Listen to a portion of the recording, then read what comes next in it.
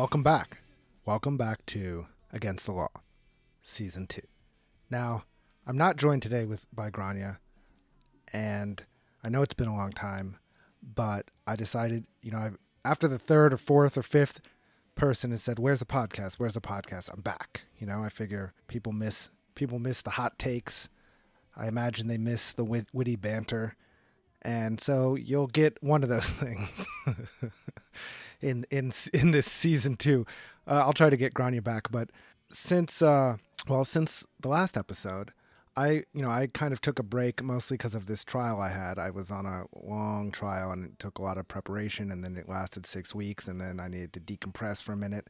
And during that time, Grania became a parent, so now she has a adorably cute little baby, but that is also taking away from her podcast time. So this is a solo practice edition. I'll try to get some more people in, hopefully Grania and or other people. And there's always a seat for you, Grania. There's always a seat ready for you.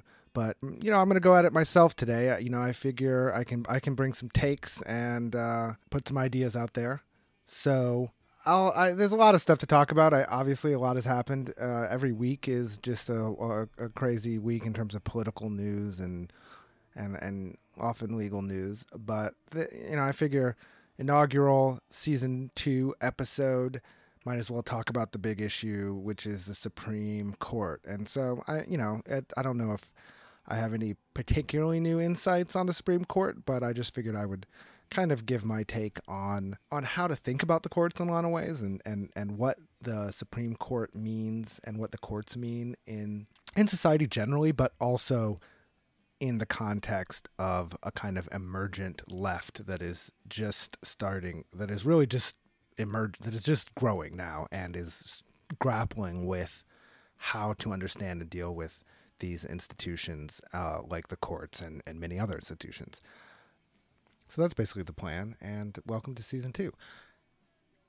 Before I start, I just want to give a big shout out to Ralph Darden for introducing me, well, for many things, but also particularly for introducing me to Ian Svenonius, who let me use the song as our new intro. So, season 2, Against the Law. Welcome.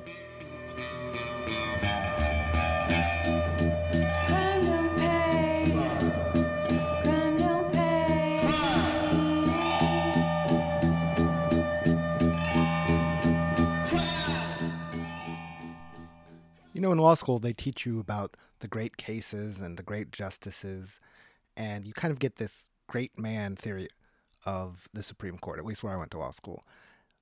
Scalia was very popular and in terms of the intellectual pillar of the court when I was in law school, even with across the political spectrum, from conservative Democrats to conservative Republicans.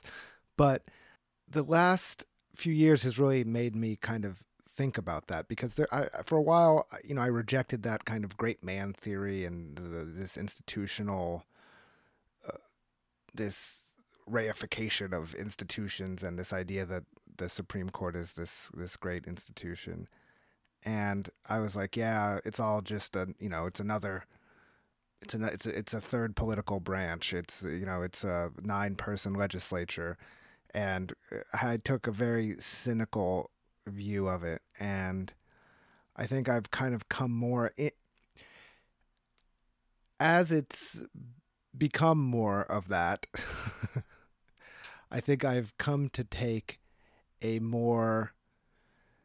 appreciate the liberality of what the institution was meant to be. So, you don't miss your water till your well runs dry, in a sense, because you can mock these kind of liberal concepts as being disingenuous or not actually being upheld in practice always. But now I think we're kind of faced with the prospect of actually losing it, and of it not even becoming nominally a liberal body that is able to uphold kind of these sanctified norms of the rule of law and equal justice before law. And so that prospect has kind of at least forced me to kind of reevaluate the idea, and to think more critically about the value of those, even if they're not upheld, the value of those liberal institutions like the Supreme Court. And so here we are in terms of the process of the court being horribly disrupted by the Merrick Garland situation. And now the Republicans seem to have fully recognized that they can run over these liberal institutions because there's nothing backing them, right? There's no force behind them. And, they believe in a kind of power for power's sake. And so the process is not important. And I think the other side doesn't know what to do with that, right? You can't maintain these institutional norms. You can't maintain due process. Due process doesn't fight for itself. And so we're in this kind of one-sided fight where the right wing doesn't seem to care about process, and the center, like the Democrats, aren't able to counter the right wing with anything but process. I mean, I'm talking specifically in this kind of judicial realm. And so it's a one-sided fight, and one side is winning, is winning every battle. From the Supreme Court to the federal judiciary is being packed with right-wing judges. And that has a long-term effect. I mean, these are lifetime appointments. So, someone in their 40s could serve 40 years. And these appointments have major consequences for all kinds of things. Big high-profile things like abortion, obviously, and citizenship issues, all those kind of things that are thought of as big Supreme Court issues. But the everyday functioning of the courts, you don't hear about the cases. You don't hear as often about the cases that never get into court, the cases that are dismissed, the cases that are never brought because of the hostile nature of the judiciary. And so it's really a whole arena of struggle that is being cut off by having this happen. I don't want to say letting this happen, but having this happen. Again, like as I was saying before, with you don't miss your liberal institutions till the well runs dry, or whatever that analogy I was making. I think that, I've kind of come to a conception of the courts as a form of kind of, I think one way that is useful to think of the courts is as a form of critical infrastructure. We don't think of water or electricity as an inherently political resource. But, there's poison water in Flint, Michigan, and there's not poison water in the rich suburbs of Detroit, right? So there is a political aspect to anything, right? There is a political economic aspect to critical infrastructure, and I think that applies to the courts as well. But I think fundamentally what we want to think of them, a useful frame to think of them as a form of critical infrastructure. And what's happening with a kind of right-wing takeover of the courts is they're, basically funneling the poison water to us and giving the good water to them and their allies.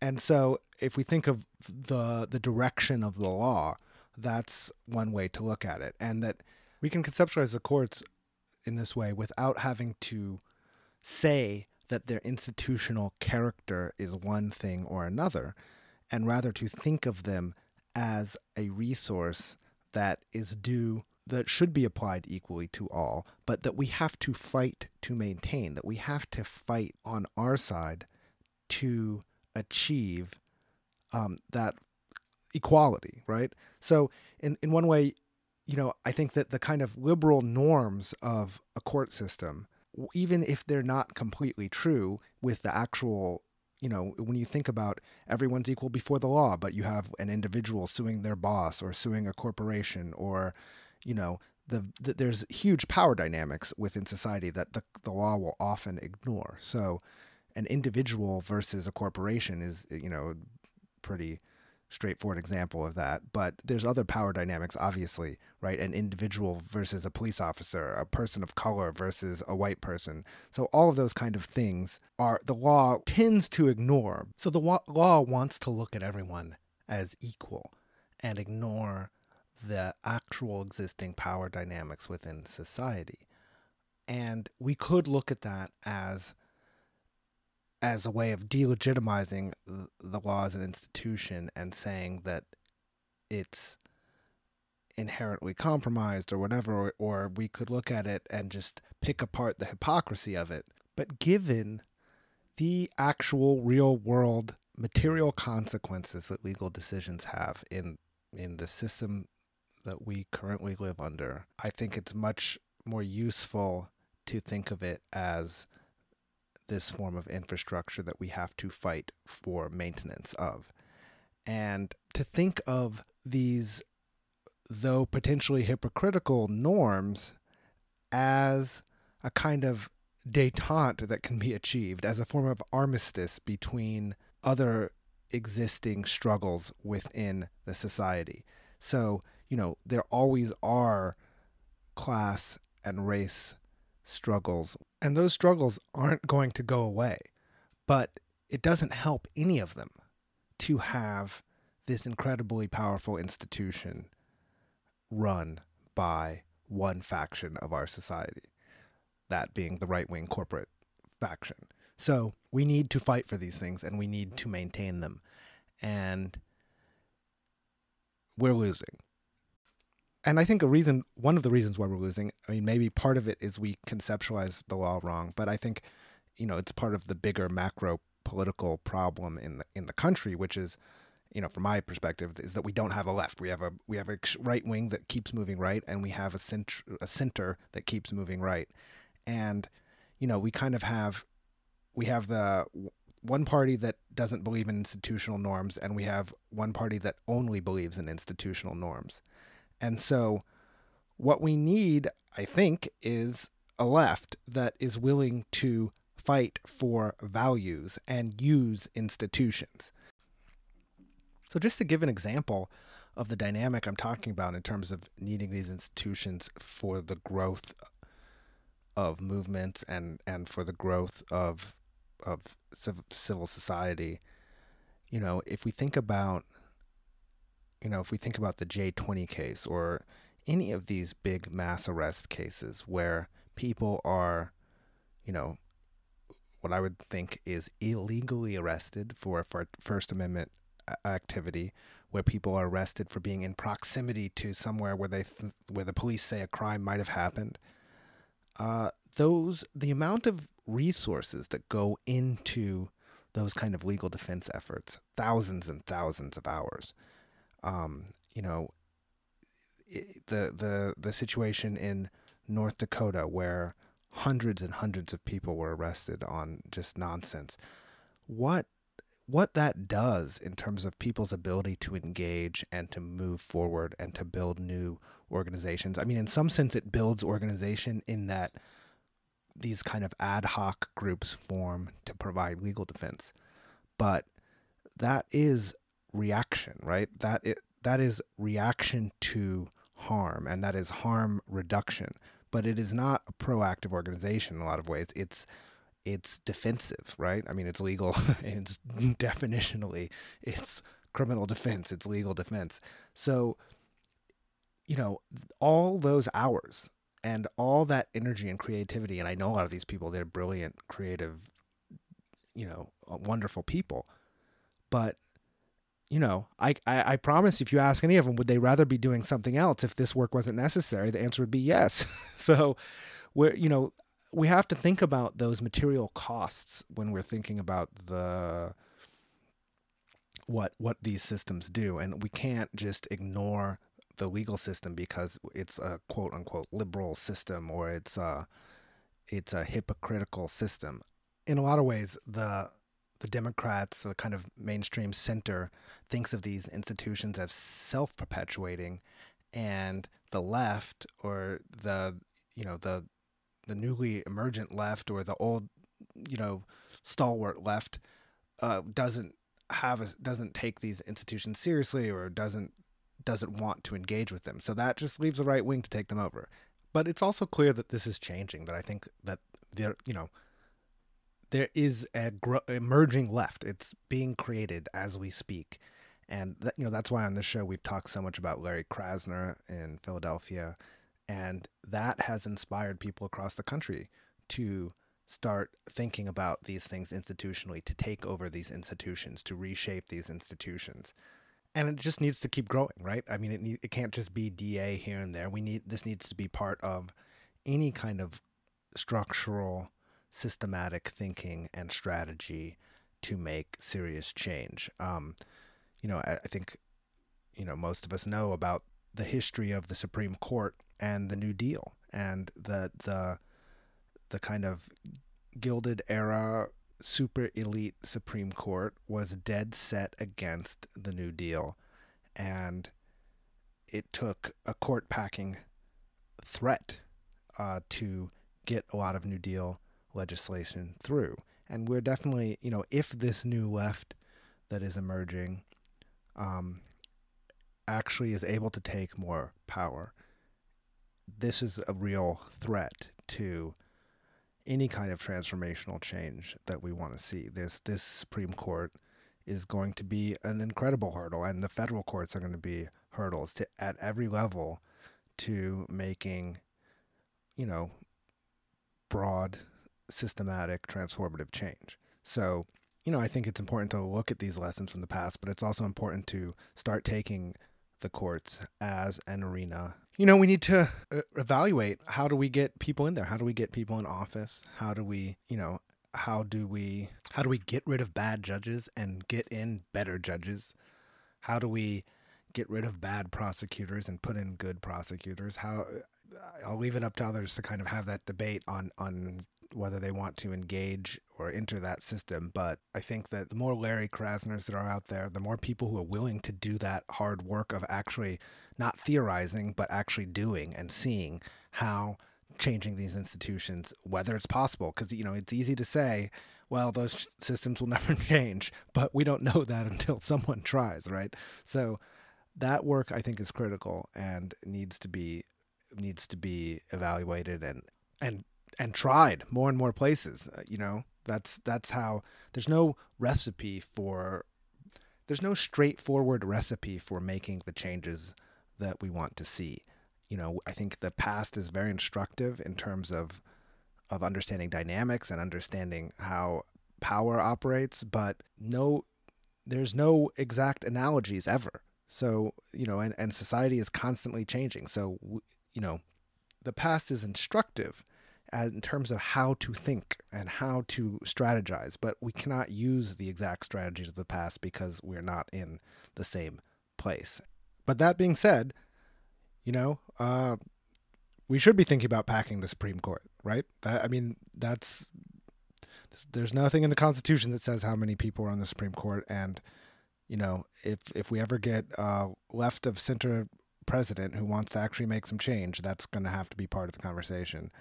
And, that's assuming that things go as I assume they will go, which is that this Brett Kavanaugh will be confirmed, and, maybe Trump will get another Supreme Court justice before his time is up. And which, this is the most likely scenario. So, and either way, there's conservative majority. So there you go. We're in an era now, I think, where, there's a growing left in America and in the US, and we're trying to figure out what that means and how to engage with institutions and how to engage with politics generally. And so, that's kind of the perspective I'm bringing on the Supreme Court. I don't have any kind of inside baseball or what Schumer needs to do or whatever. It's more of just kind of my take on how to think about the courts, how I've kind of come to think about the courts, especially in the era of Trump and going forward, and how, I'm trying to, along with everyone else, work through these things. Like how do we think about the courts? How can we think about the courts and how do we engage with these existing institutions, with with the intent to get past them or make them better or get rid of them or whatever we want to do. We have to engage with the existing world that exists. So that's kind of where I'm coming from. And yeah, I hope you enjoy the show. Thanks to everyone who encouraged me to get back on the horse here. So it's fun.